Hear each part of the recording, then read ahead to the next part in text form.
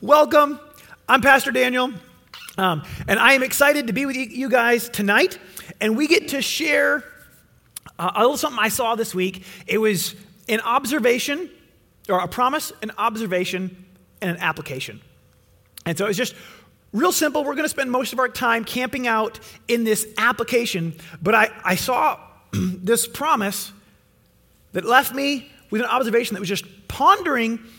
And I feel like just kind of understanding where it comes from will help you guys tonight. So, the promise. And this isn't going to be news to a lot of you, but if you're new to church, there's a promise in the Bible that Jesus is coming back. The same Jesus that came to earth, who died for our sins and rose again, promised to return. In fact, in John 14, verse 3, he's talking to his disciples and he says, hey, I'm going to go and prepare a place for you. And if I go prepare a place for you, I will come again and take you to myself, that where I am, you may also be. I'm like, this is cool. So God makes this promise that he's going to return. And then I looked and I was like, well, is this the only spot? And it comes up a few times that Jesus says it. And then in Acts, just as he goes up into heaven and his disciples are going, what just happened? Did you see? And I don't know, when it says that he ascended into heaven, I'm not exactly sure what that looked like, though I would love to know. Was this like, hey, I'm just talking to you and I floated up like I drank too much helium? Is this like up and away like a Superman? Hey guys, go to Jerusalem. This is what I want you to do. Farewell. Like, I don't know. Was it like, hey, angels picked him up and he just was, I don't know, but I would love to see it. But he's there. It says that he ascends up to heaven and the disciples are like, what just happened? And then in, where am I at here in my notes? 1:11 says, these angels show up and go, why do you stand looking into heaven?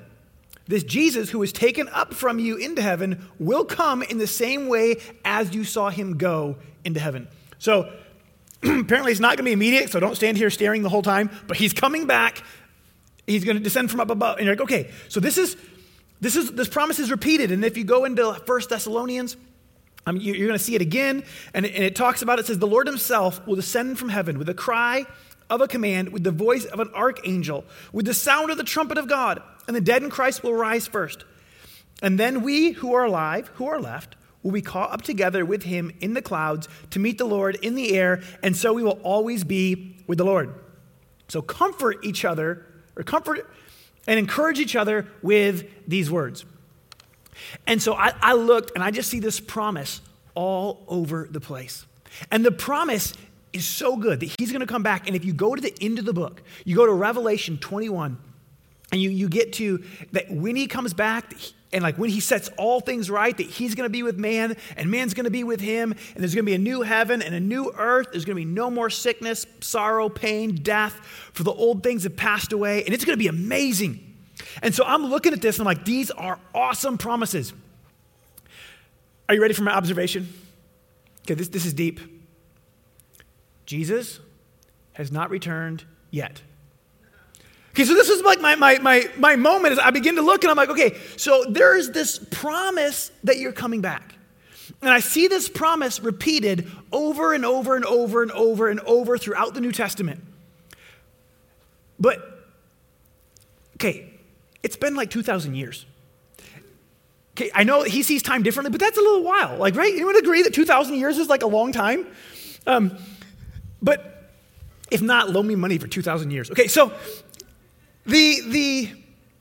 as I look at this, I'm like, okay, why hasn't he come back yet? I remember being a kid and hearing from my dad that Jesus is coming and he's coming back, and hearing about the rapture and being like, this is amazing. Hopefully he'll come back before I have to pay taxes. That didn't work. But like there was this thing where like I thought, I'm like, well, so why hasn't he come back yet? And the Bible actually answers this question, because they were already asking it before they'd finished writing the Bible. In 2 Peter 3:9, Peter writes this. He says, the Lord is not slow to fulfill his promise, as some count slowness, but is patient towards you, not wishing that any should perish, but that all should reach repentance. he goes through and says, the reason that God hasn't come back isn't because he's asleep. It's not because he's busy twiddling his thumbs. It's not because he's just too busy. It goes, no, he gave us a job to do, and it's not done yet. He loves people enough. And I just look and go, how many people have gotten saved this year? We've seen so many people, and he goes, I don't want to miss them. I love them. And so I've been waiting. I have been waiting for them. And as I begin to look at this, it's okay, so he hasn't come back yet because he's waiting. And then here comes an application. See, because there's a job to be done that isn't finished. We have a role to play.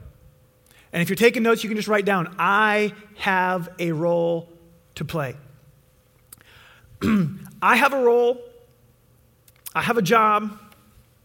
Now is my time. See, as I begin to look at this, in Acts chapter 1, verse 8, Jesus sends out his disciples. It was like his last move. And he goes, you will be my witnesses. He says, you'll receive power when the Holy Spirit comes upon you. You'll be my witnesses in Jerusalem, Judea, Samaria, and to the ends of the earth.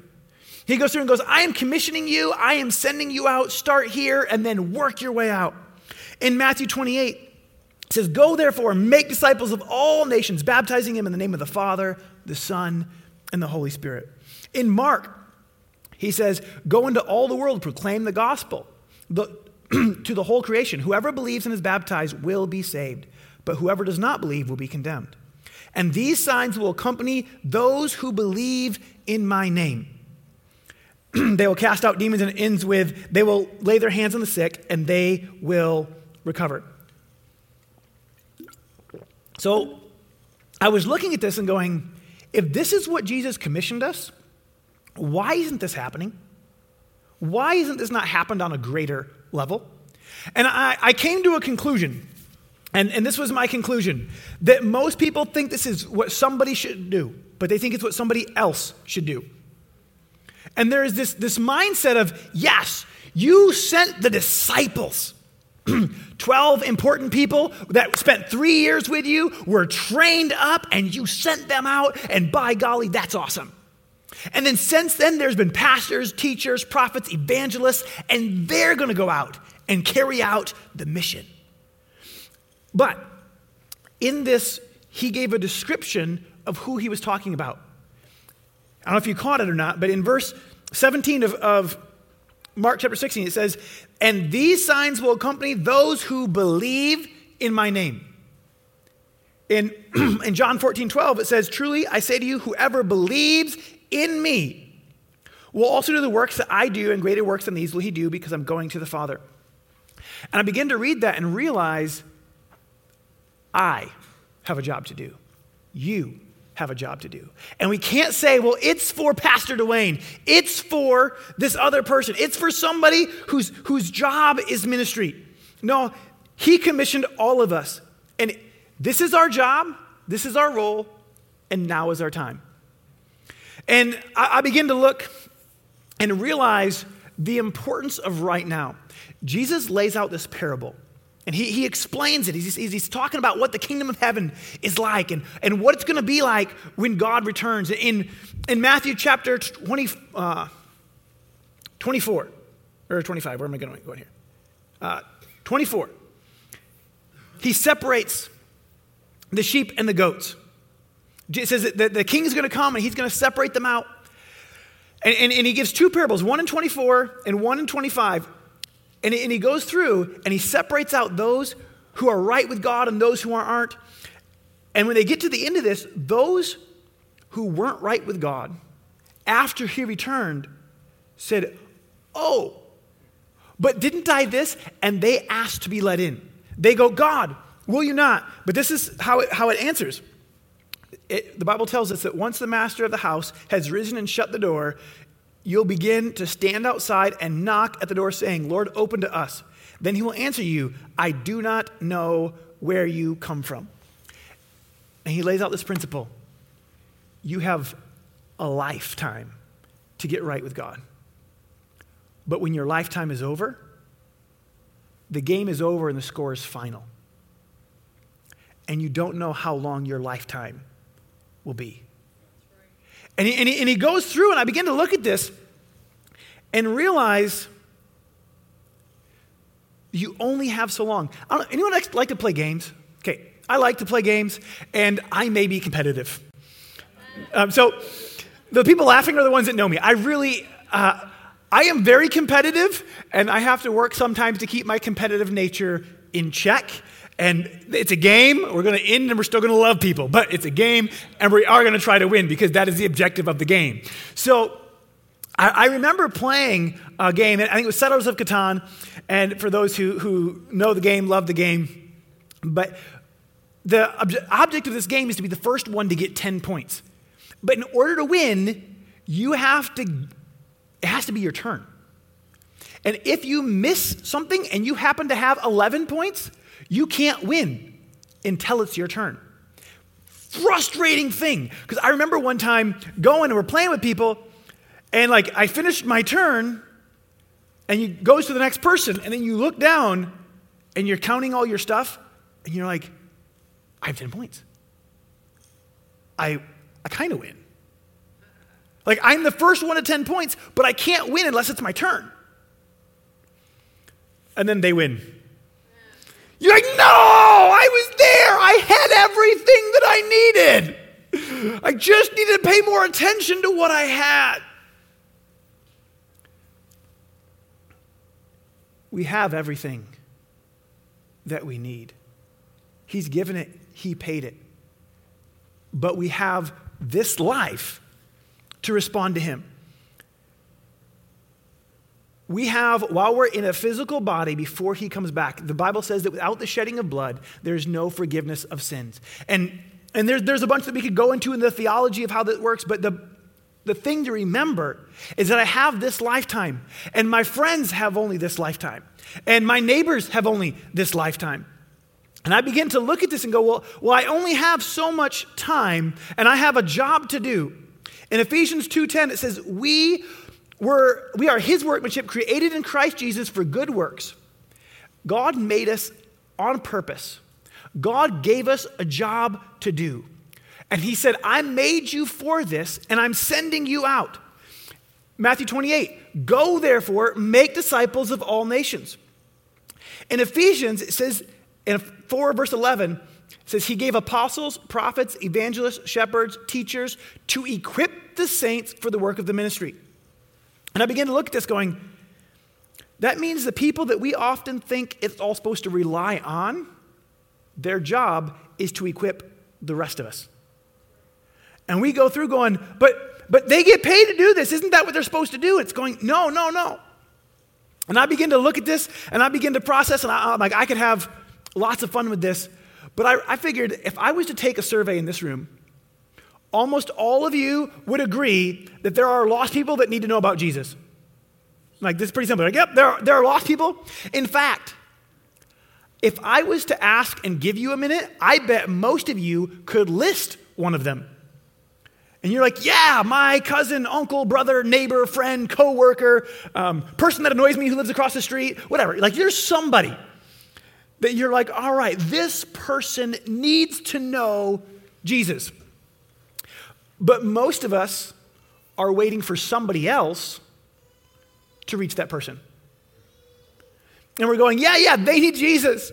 Yeah, someone needs Jesus. They need Jesus. Somebody else should do it. And as I was pondering this predicament, I realized it's an old predicament. Moses was in a very similar boat. And if you don't know the story of Moses, I'm going to give you the details you need for tonight. Moses was an Israelite at a time when the Israelites were enslaved. And at about 40 years old, he decides that some of this is wrong, it shouldn't be happening. And he tries to help somebody out and ends up getting in a fight with one of the slave drivers and kills him. Hides the body, thinks this is all right, that the Israelites are going to discover that I'm here to help them. The next day, some Israelites were fighting, and he's like, guys, don't fight amongst yourselves. And they're like, what, you're going to kill me like you did the Egyptian? Word gets out, and he's like, okay, I tried to save the people. This isn't working. I'm going to die. I'm going to run. So he runs away. And when he runs away, he ends up watching sheep on the backside of a desert for like 40 years. So he's now an old dude. And sorry if you're 80, it's only a little bit, but for getting your first calling, it just seems like a late start.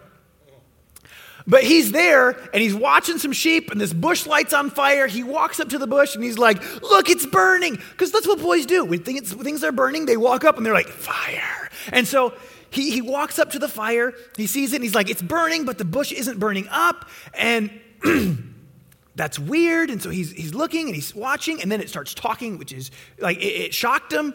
And he steps back, and then the bush tells him to take off his shoes. His holy ground, and God starts speaking to him from the bush. And so he is blown away. He walks up, and as God speaks to him, God says this. He says, now behold, the cry of the people of Israel has come to me, and I have also seen the oppression with which the Egyptians oppress them. And at this point, I am just imagining what's going through Moses' head. And internally, I just picture Moses going, it's about time. Like, I tried to deliver them 40 years ago. Like, this has been going on for so long. Like, yeah, you got to deliver them. Send somebody. Like, deliver them. And then God's next verse is, he goes through and says, come, I will send you.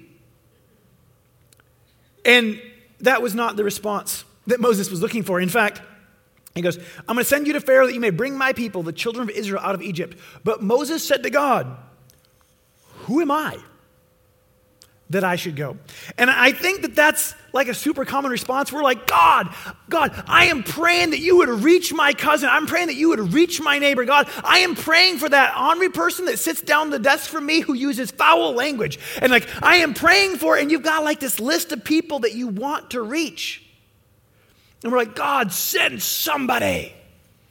And God goes, great idea. I send you. Like, I really meant somebody else. And we're like, there's that else that we just think is so important that we want to stick in there going, God, just use someone else. And God goes, I just want to use you. Will you let me use you? See, I created you for good works, which I prepared for in advance. I designed you for the call. I positioned you in that spot. I have talked to people who said, you know what? I feel called to ministry. I'm like, that's awesome. And you start talking to them, and like, what are you doing now? Well, nothing. Someday, I'll be in ministry, and then I will minister. I'm like, well, that's not how it works.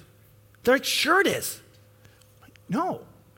Like, you can serve somewhere now. What are you doing at your workplace? What are you doing elsewhere? And I have a friend who he was doing some things. He wasn't doing nothing. He was involved and he was serving here at church.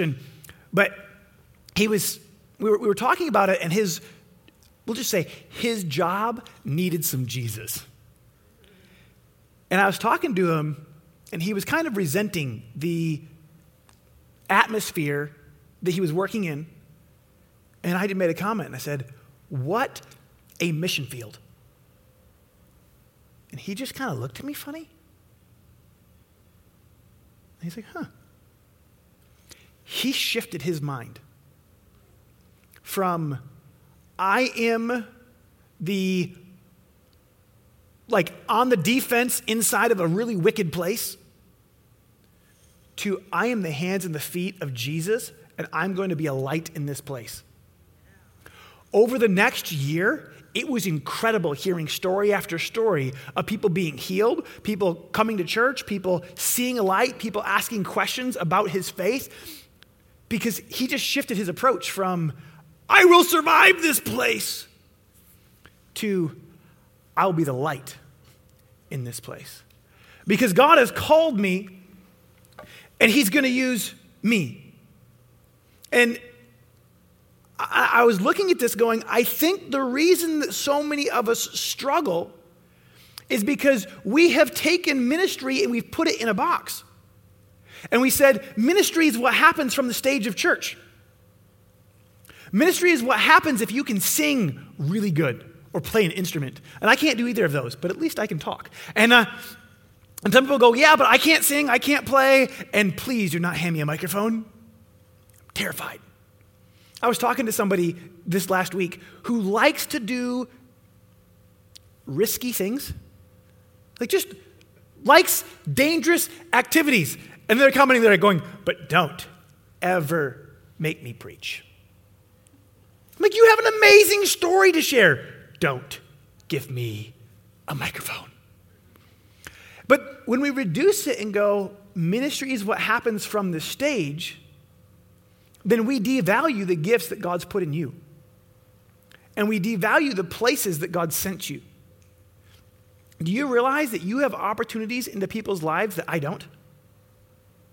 That you have a voice that can speak into your home that may never hear me, see me, or see Pastor Dwayne?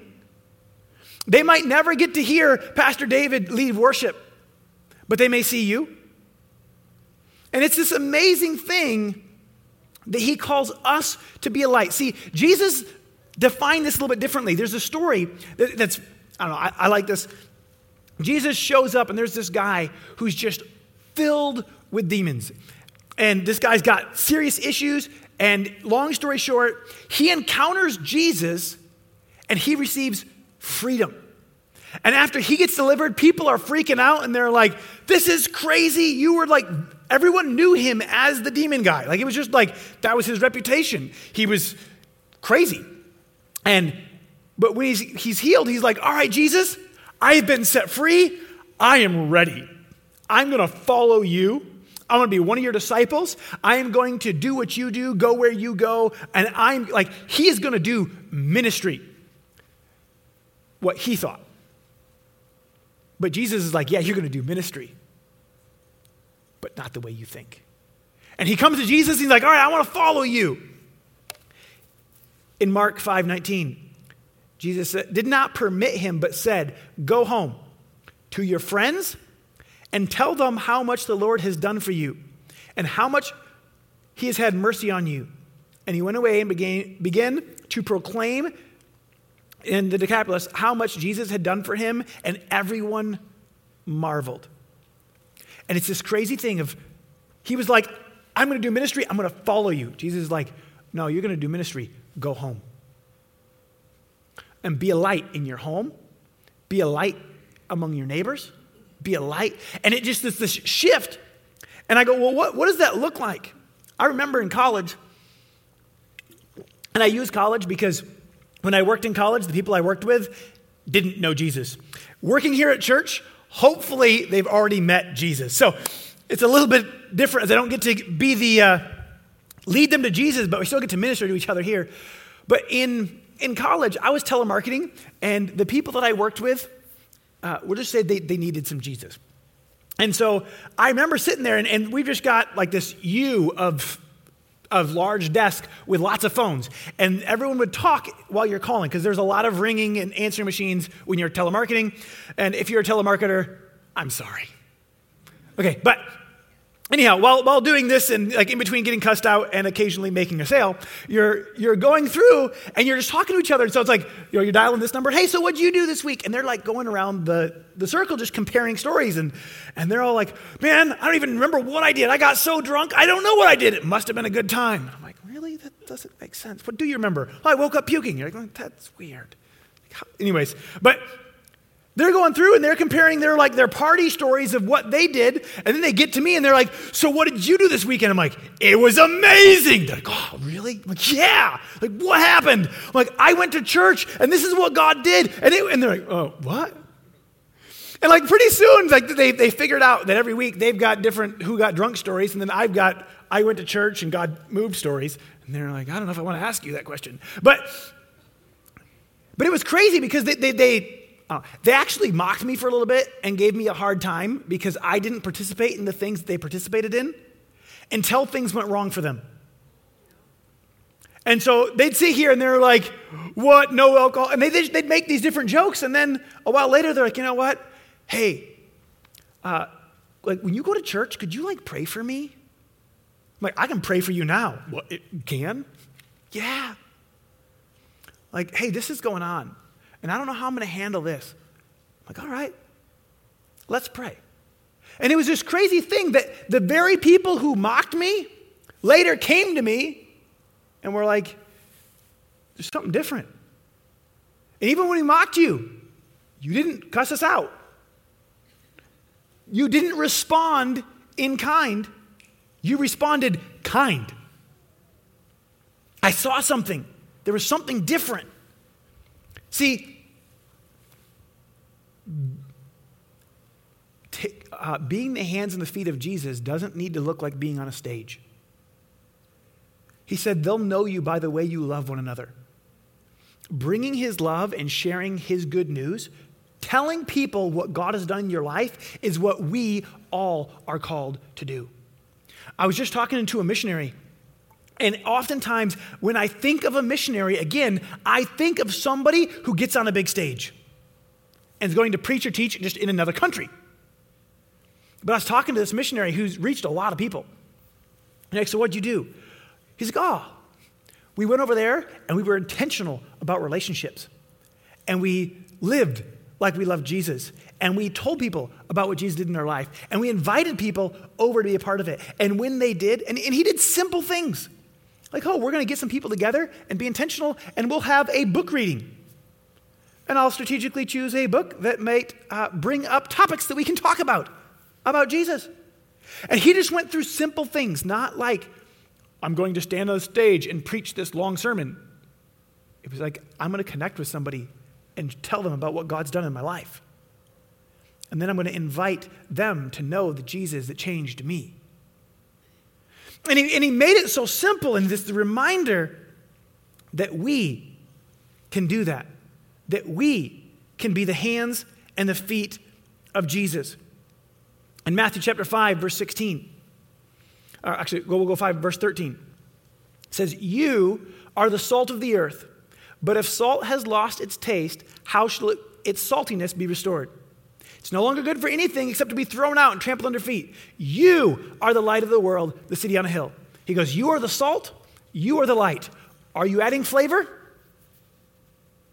Are you lighting anything up? And I just begin to look at this. And then he goes, in the same way, let your light shine before others so that they may see your good works and give glory to your Father in heaven. And he gives some qualifiers. He goes, they should see that there's something different and not just go, that was nice, but they should be able to see and go, that's because you love Jesus. And so I begin to ponder this. I'm like, all right, if I am going to be salt, if I am going to be light, what's the most important place that I'm salt and light? My family. I love you. But if I got to pick one person to take with me to heaven, if I got to choose one group to take with me to heaven, I'd probably try to start with the biggest group I could find. But if I'm going to have an impact, above all else, I want to impact my family. And I just begin to look and go, okay, if I'm supposed to be the salt and the light, if I'm up here and I preach a great message and you guys love it and some of you guys are impacted, but my kids go to hell, I failed. So if I want more than anything for my family, for my kids to know my Jesus, then what salt and light am I being at home? What am I modeling? Am I showing them something? And my heart goes out to you if you've got kids who don't love Jesus, praying for their hearts to be softened and to come back to the Lord. But if your kids are still little, now is the time. If your kids are still at home, or if they're back home, because that's the thing to do these days, is to go to college, then come back home, because kids are starting to figure out that rent is cheaper at home, and the magic box refills. It's called the fridge, and it fills up with food. It's amazing. I just loved that. When I went to college, I just discovered so much, because I went and the fridge did not fill itself. Like, mom didn't buy it. Like, everything. Like, there were some things I knew I had to buy, but the little things you forget about. It's like, I had to buy the meat to make burgers, but ketchup didn't grow in the refrigerator. I had to go buy it too. There was just things I took for granted. Thank you, Mom. But anyways, The point is that at my home, with my kids while they are there, they are going to give me opportunities to respond with love and patience or something else. And I get to decide, are they going to see Jesus in me? Hey, you know what? When I blow it, am I going to be proud and try to sweep it under the rug? Or am I going to walk with humility and let them see repentance and change? And I go through going, all right, well, who else do I have the best opportunity to reach? Who are you close to? Because some of you guys may have kids in the house, and yeah, that's amazing. Regardless of whether or not you have kids, you share the planet with other people. And it might be that you bump into your neighbors regularly. It might be that you all hide from each other and use your garage door to keep everybody away, but that you see people at work. Or maybe it's the fact that you go to the same coffee shop every day. Do you know that you can have opportunities in the store? And some people think that the only opportunities to share the gospel come when you're on stage, but they can come when you're in Costco. In all fairness, I am an extrovert. I will admit this. But I've had people chase me down the aisles of Costco who've never come into the building of Res to get prayer. Because I made the effort to show them God's love every time I showed up. And they make it really easy at most stores. They wear these name tags. And I can value you by just going like this. Oh, look, your name is Peach.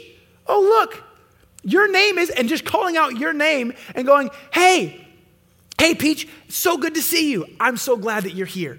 And you just go through and you just say something by their name. And you do that a few hundred times.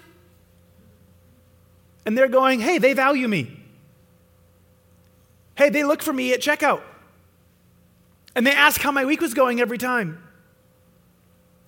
And I remember just checking on them, and normally you just get, oh, all things are good, thank you. Have a good weekend, be blessed.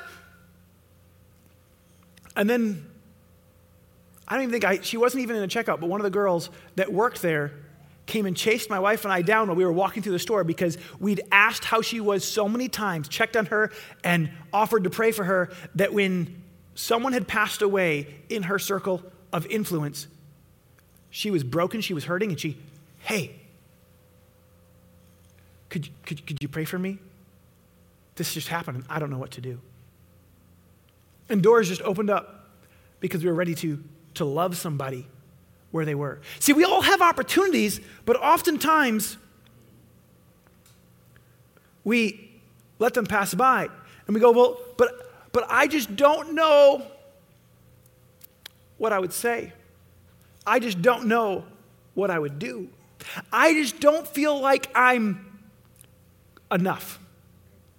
And this is, I want to bring back up Moses. Because Moses looked at God and said, who am I that I should go? And God's response was beautiful. Because God didn't look at him and go, Moses, you're more than what you think. Moses, you have gifts and talents that you don't even realize are in you. You don't even realize the schooling that you had and the preparation that was preparing you for the calling that you have. Because God could have done that. But God's answer was, I'll be with you. He goes, yeah, but I don't this very well. I'll be with you. But I don't talk very good. I made your mouth. And and he goes through this, and I begin to look and go, but sometimes I don't feel like I'm enough. Colossians 1:29 says, for this I toil, struggling with all his energy that he powerfully works within me. He goes, I'll be with you, and you can struggle with my strength. I'll equip you. If you'll turn to me, I'll be your more than enough. It says, my grace is sufficient in your weakness. God goes, where you're not strong enough, I am. And if you'll lean on me, I'll fill you. I'll equip you. I'll empower you. In fact, in Acts chapter 1, Jesus tells them to wait for the Holy Spirit, that he would empower them to be his witnesses. In John chapter 16, Jesus, talking about the Holy Spirit, says, he will glorify me, for he will take what is mine and declare it to you. He goes, he is going to empower you. And when he equips you, empowers you, and works through you, it will honor and glorify me. He goes, I want to. Sometimes we think that God is like there's only so much and that he's only going to help somebody and we don't want to like use it up. But God's like, no. I want to pour myself out through you. I want to equip you and fill you. If you think, I don't know that I have what it takes, he goes, put your trust in me. I want to fill you.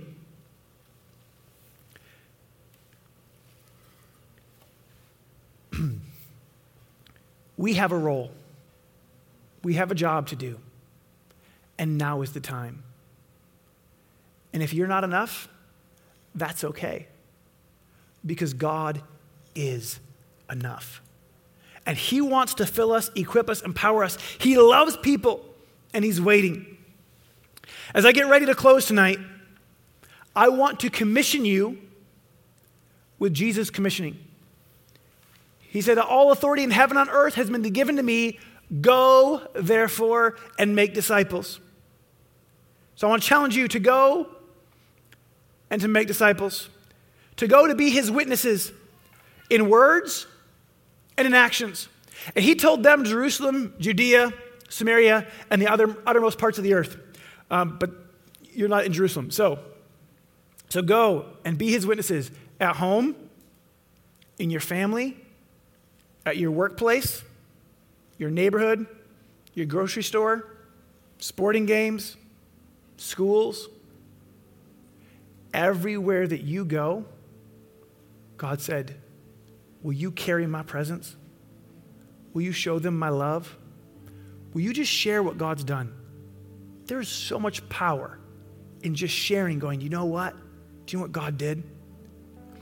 You know what? This is where I was broken, and God set me free.